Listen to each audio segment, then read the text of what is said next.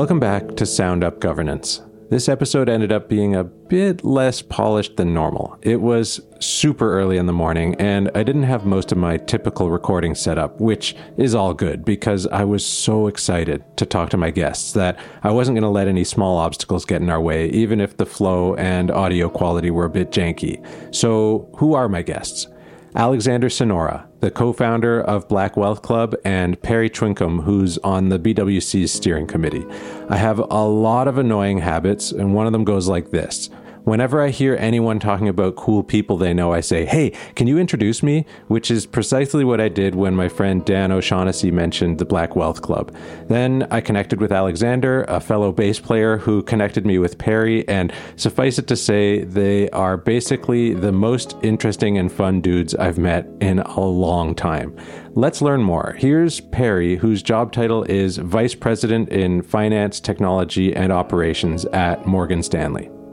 I'm from Cameroon, born in Cameroon, then grew up in Cameroon, Gabon, the US, England, Spain briefly, and ended up in Canada, where I've spent a long time now. My background, in terms of academic interests, were computer science, electronic engineering, nuclear decommissioning, accounting, finance, and that weird mix of things led me to first working as a developer for a couple of years, then not wanting to code as much, so moving into a space where I work on optimizing technology infrastructure costs internally at the bank. Outside of that, where I feel like I add the most value is thinking strategically, but also being able to add process to that, so implement it with process. I was reading Alexander Hamilton's biography. They describe him as someone who was a thinker and a doer. If I can one day be described as a fraction of what he was, that would be great. But that definitely resonated with me, the passion for thinking, but an equal passion for trying to put things into place, so operationalize things. That sort of takes the story to a few years ago where the Black Wealth Club was founded. And because I always have a lot of questions and I'm not shy about asking them, I spoke with the co-founder, Alexander, shared some of my thoughts, how I thought we could optimize certain things and operationalize them. And he was like, okay, let's do it. And we've been spending a lot of time together ever since, much to my regret. And with that little dig, we're starting to get a sense of the fact that these two guys are really close and really fun. So on to Alexander, who's the co-founder and vice chair of Black Wealth Club. Born and raised in Montreal. Studied in accounting in university. But, I think it was interesting. It's kind of skills that are relevant, but I didn't want to become an accountant. So during my time at university, I started a marketing agency. By the end of my degree, we merged with an event company. Once I was in that event company, I was doing business development, so looking for sponsorship. And then one of the sponsors that I was trying to get was Deloitte at the time. Created a beautiful relationship with one of the main partners from the Montreal office. And he was like, hey, have you ever thought becoming a consultant? And I was like, no, but, why not? So I started my kind of journey into management consulting by this connection. At Deloitte, I was mainly implementing ERP system, Workday more specifically, for the HR and finance functions for the financial industry. ERP system stands for Enterprise Resource Planning System. It's a type of software that organizations can use to share data among different processes like HR, financial, manufacturing, etc., to help make sure that stuff gets done well. And then after that, I joined McKinsey. So I was doing a lot of innovation work, new businesses for, big incumbents and all that, and also worked a lot in the consumer space. And then at the same time, what happens is that I met Paul Desmarais III. We built the Black Wealth Club together. Now it's our third year, and I've been working a lot on that. And right now what I'm doing, I'm just, somewhat of an entrepreneur, just doing, different things from consulting to leading a non-for-profit and working on different ideas that I really want to bring to the world. So that's what I've been doing for the past, 5-6 years. Okay, so I'm sure it's obvious by now why I'm so excited to have these guys on the show. It's like between the two of them, they cover essentially every impressive bit of lived and work experience that I could possibly imagine. And I haven't even gotten to the fact that they're also dedicated entrepreneurs working together on a startup called Hoops. But before we get there, we need to understand the Black Wealth Club. The headline on the BWC website reads, "Where emerging Black leaders go to learn about creating wealth and reinvesting it in their communities." Alexander mentioned that he founded BWC with Paul Desmarais III, a hugely influential Canadian business person and philanthropist whose family is best known for owning and operating the massive Montreal-based financial services operation, Power Corporation. Here's a bit more of BWC's origin story. One of our close friends, his name is Nicholas Johnson. He became the first Black valedictorian at Princeton. Paul Desmarais is super Canadian-centric when he sees talent, right? Like when he sees somebody that is talented going somewhere else, like, hey, you should actually work with us. There are so many great things that we can do, whatnot. So he contacted him when he saw that nomination and, he was really impressed by what he was doing. And at the same time, he was like, hey, there was a murder of George Floyd. And then he was like, is there a way that I can help someone in Canada or the Black community in Canada? And then my friend was like, hey, you should actually talk with Alexander. He's more involved in Canada than I am. So I received a random message on LinkedIn from Paul saying like, hey, heard that, we should actually discuss, which was crazy, by the way. Like, this is the craziest thing, that probably happened to me in the past 3 years. And then the next day or 2 days later, we jumped on a call and then we started, just to chat and to get to know each other. And we saw that we had a lot of things in common.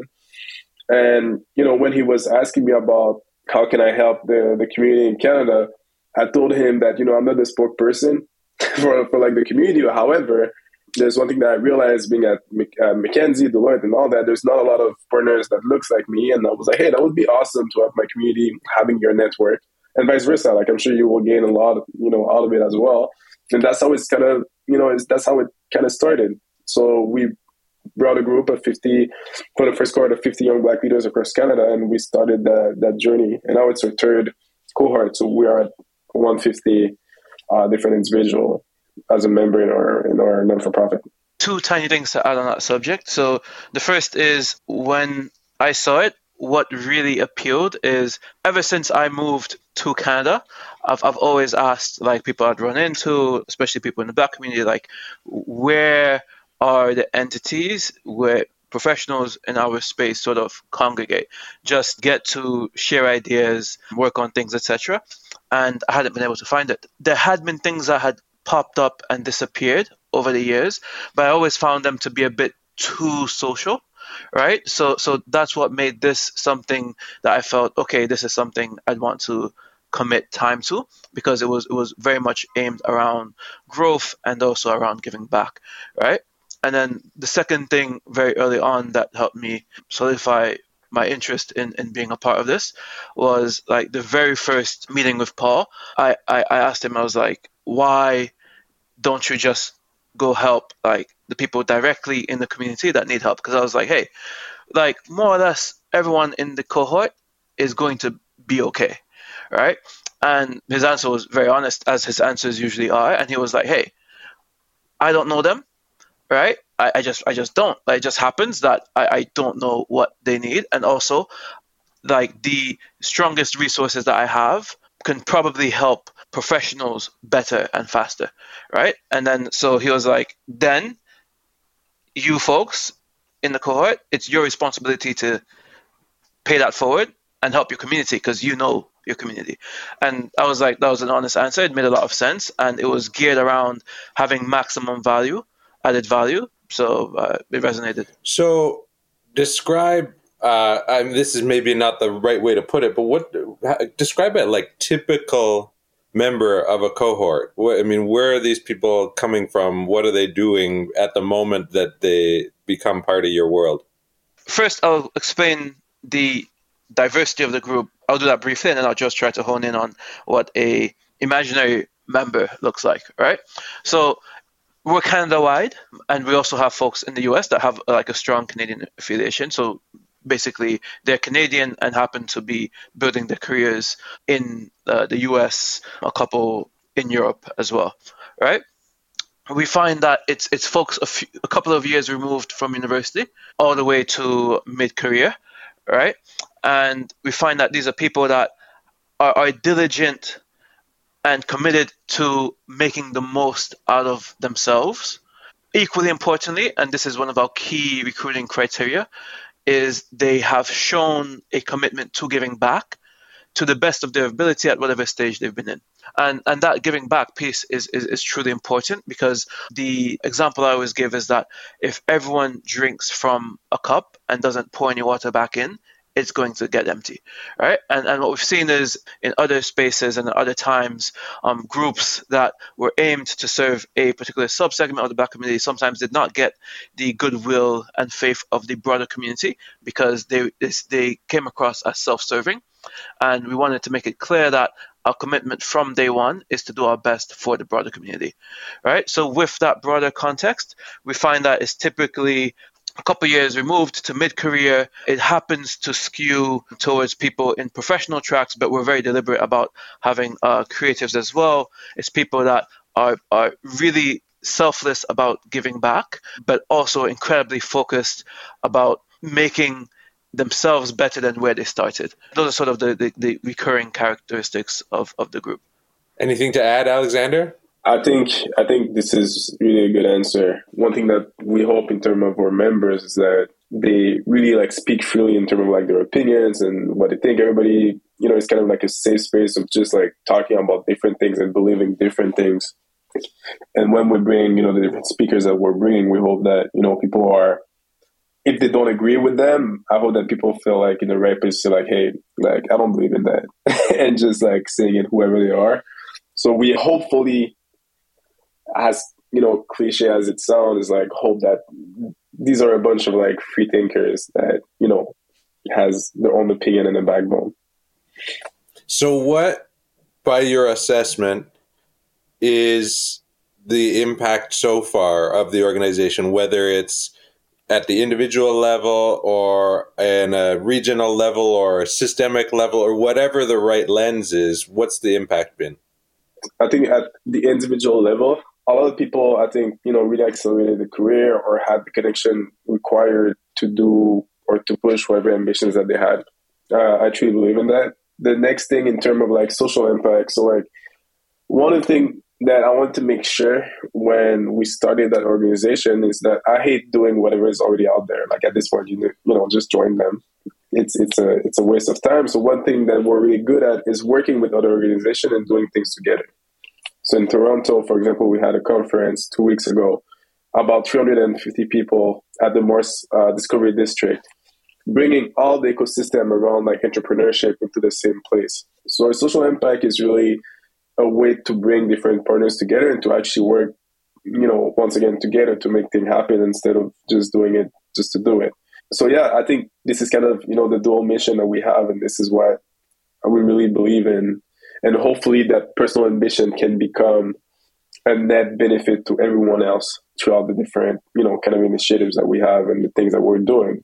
So when, talking about that event, one of the things that we believe is that by working with talented people, things get done really fast, right? So that event that had like 250 people, other, ecosystem took maybe like 3 months. And like 2 months, like part-time. Everybody like has their own job. They're like investment bankers, consultants. They don't have time. But the little time that they have, if you're working with incredible individual, like magic can happen. And we're super proud of that. And so if that's the impact so far, tell me a bit about where it's going, or at least where you imagine it could go. Another great initiative that we're proud of is we have this university outreach subcommittee, which was started by a couple of members that said, hey, we had trouble coming out of university understanding how we were supposed to maneuver throughout our student careers to have the resumes to get into the industries we wanted to get into, and we don't want the next generation to have that. So through that subcommittee, we've built out coaching, mentorships, an entire sort of game plan and roadmap for a variety of industries, and we recruit cohorts of first and second year university students. We tell them that, hey, work with us for the next couple of years. We're going to help you understand what you need to get academically, like where you need to be involved extracurricularly to build the bona fides that will enable you to get the internship in the industry that you're seeking, to get the second internship, to get the full-time offer. And we've had tremendous success with that. We're very proud of it. Like about a month ago, we had an on-site with those students, right, where we brought them into a room for half a day, like, and walk them through like everything from this is how you should be networking to this is which club you should be applying for if you want to do consulting, finance, entrepreneurship, etc. And the conversion has been awesome. The first cohort had incredible internships. Some of them have return offers already. The second cohort looks like it's going in the same direction. And we're also working now with organizations trying to build partnerships. We have like ongoing relationships with some global companies to sort of build up that pipeline, because for them it's a way to have talent that they know is committed, and for the students it's life-changing. So when you talk about where it's going, that's one area that we're very passionate about, which combines giving back, right, but also like where we're going as a club, because these will be the next generation of members. So, well, Alexander, anything else? Seeing as you're also involved right at the top of the organization, where do you see this going? At the moment, the way that I'm seeing it, I just want to build tools or program or collaboration that will just accelerate people's career, giving them the right tools, and then just hoping that they reinvest it. I hope that we are able to actually do that at the highest level. What does it look like? This is, to be determined. I hope that at some point we have like an angel group, right? And if somebody has an idea in the cohort or whatsoever, they can actually go there to actually receive the strategic funding, right? If you need some partnership in different kind of industries, I hope that we can have that kind of network that will allow people to do it. I just want to make sure that we're building a platform where it's kind of like a one-stop shop in terms of realizing your ambitions, personal, and also your social impact that you're trying to have. So if you want to get involved in Centraide. Centraide is French for United Way. So if you want to get involved in Centraide, I hope that you will be able to like work with us and being like, hey, I actually know the person doing that, that raise, that fundraise, and you should work with those people. Like, that's really what I want to accomplish, and making sure that this is kind of the legacy that we have, really just a support system, a platform that you can make things happen for your own and for others.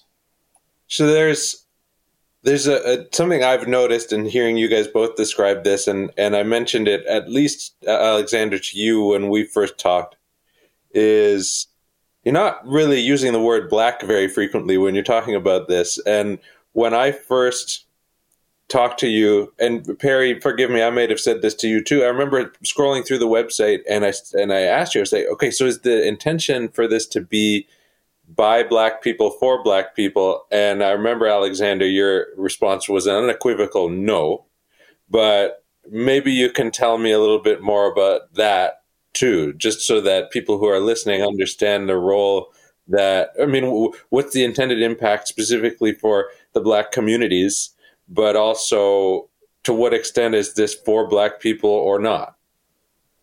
Yeah, good question. And yes, first thing first, this is not, EDI kind of initiative. That's not me. That's not us.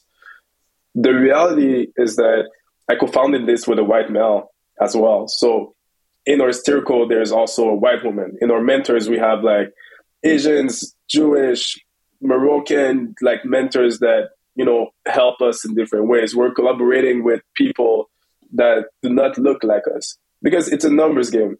I think in Canada, and please don't quote my numbers, we're under 5%. I think we're like 3.5 or something like that % of Black people in Canada, meaning that even if I had all those people, which would be 900,000 out of like the 30 million, whatever that we are, this is extremely limiting. So like, how can you build something of value or something that actually has impact if it's only target that specific amount of people? So my thing is like, hey, let's be in a space where like my people are really comfortable. And I'm like, hey, these are the 95% other people. And in that 95% other group, there are people that are really interested to get to know each other. And we should work all together if you have the same values that we have. So for me, it's more about, how do we bring that kind of mentality to the people in the cohort? How do we bring kinship within ourselves, but within others as well? And how do we get access to that 95% of that community? As an entrepreneur, and I mean, that if I go and pitch to a VC that, yeah, I'm targeting like 2 or 3% of the whole town, of the whole community, you are not getting fun, like, except if you're really good at whatever you're doing. Like, I don't want to do it that way. Like, but from a number perspective, for me, and in Canada, even worse, where we're like a small like population, at the opposite of the US, for me, it makes no sense. If you're in the US and you're like, hey, this is targeted, for those individuals or whatnot, and this is non-for-profit, you have access to like 15% of the people reach, is, a good amount. It's more than 30 million. Like, there are almost, as many Black people in the US than as many people in total in Canada. So long story short, to say that this is still for us, but I think it's with everybody else that, want to support and work with us and create opportunities that goes both ways. Because I get really passionate about that, but it's like, I do believe that the people that we're working with and that are in our cohort can bring so much value to just the Canadian population in general. Like, it's not just can bring so much value in the Black community or in this industry. Like, they are incredible. So I hope that I can kind of make that bridge and get people to realize how incredible they are and how they can do things with incredible people that might not look like them. That's what I believe in. This is what our organization is based. It's not an activist thing. It's not a diversity and inclusion initiative. It's just a platform to do great things with great people. I actually like that last sentence because the way I thought about it, like when I was deciding whether to be involved with it, was one of the areas was the whole thing about being an activist versus an advocate. And like, I know I'm not the best activist, right? It's perhaps not where my skill set is strongest or not where I can add the most value. There are areas where it's necessary, and we thank the people that have the commitment to that stream, right? But as a space where we can advocate for the value that members of this community can bring, it enables us to work with whoever can benefit from that value and also can bring benefit to that community. And when you allow yourself to have that diversity of allies, it also adds a diversity of thought, which we might not have had if we were not open to that. Okay, so I'll admit right now that our interview was a bit compressed, and I didn't have time to grill Perry and Alexander about governance stuff. But I will. They've promised to come back to the show very soon. Before we wrap up, I mentioned that they have a startup called Hoops. It's super cool. And hearing them talk about it, you'll also immediately get a sense of how much fun they're having and the awesomeness of their friendship. We've known each other now a few years, and one of the things that we like doing is identifying things that need to be significantly improved and actually trying to improve them, right? As opposed to just talking about it. And the past couple of years, one of the areas where through the club we were trying to increase knowledge and impact as a community was in the art spaces and in the creative spaces. This sort of originated from the fact that we knew that a lot of people in our community have this sort of innate creativity and innate passion for the arts, but it somehow had not translated into people being either curators or collectors or large-scale creatives, right? And a lot of the challenges that they would tell us about revolved around either all of the, I work at a bank, so let's call it overhead, right? All of the overhead associated with getting their actual content out there and getting people to engage with it. And the people that engage with it, we can call those the fan bases.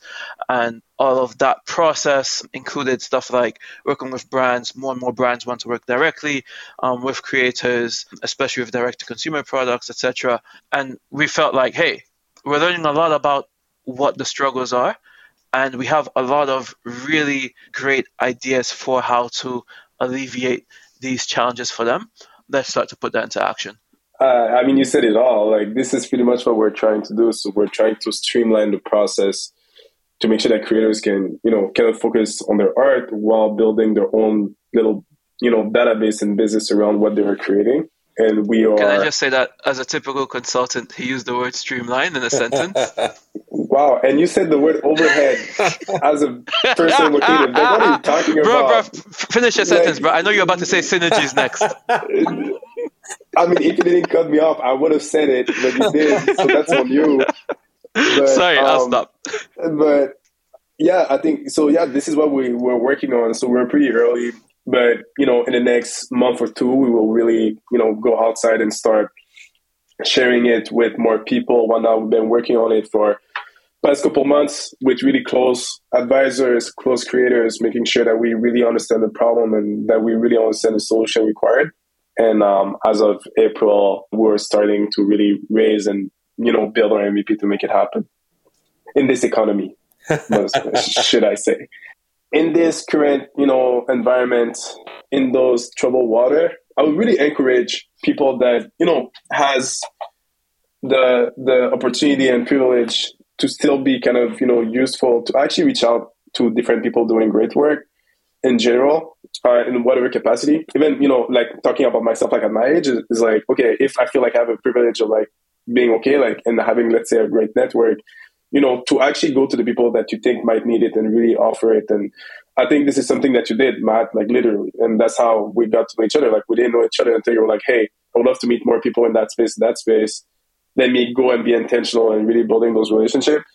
I think this is really the path forward. And I would just, share that this is something that I hope more people will do in all the different spaces, because when things are really, harder, or, we live in a black swan kind of era, I think that the power of community is incredible. And I think that when I talk about community, I'm not talking about your ethnicity or your age or your gender. Is like, if you think that you can help someone in your field, in your space, in your country, and whatsoever, I think that people should do it. And this is a moment to really show true character. If every company or every person did if every company did what was written on their website, and if every person did what they write in their bio, we'd be fine. So it's like, I feel like most people already know what they want to bring of value, how they want to help others and how they want to help themselves. Like, just be about it. Be what you say you are, and we'd have a lot fewer problems. That's truly what I believe. Any regular listeners will know how much I love nerds. And these guys are my kind of nerds, the kind of nerds with big ideas about how to help people. In this case, the headlines are Black Canadians and artists, but as Alexander and Perry have made clear, elevating them elevates all of us, and everyone has a role they can play just by living up to the expectations that we put out into the world. I can't wait to have these two back and talk more about governance and about Alexander's bass playing. Oh, and Perry is a serious tennis player. And apropos of nothing, when I met Perry over dinner a few weeks ago, he ordered a drink called a Pear Bear, half cranberry and half pineapple. Genius. Stay tuned for more very soon. And as always, thanks for listening to Sound Up Governance. Shoot us an email or voice memo to soundup@groundupgovernance.com with any ideas, drink recipes, suggestions, questions, or complaints. Until next time.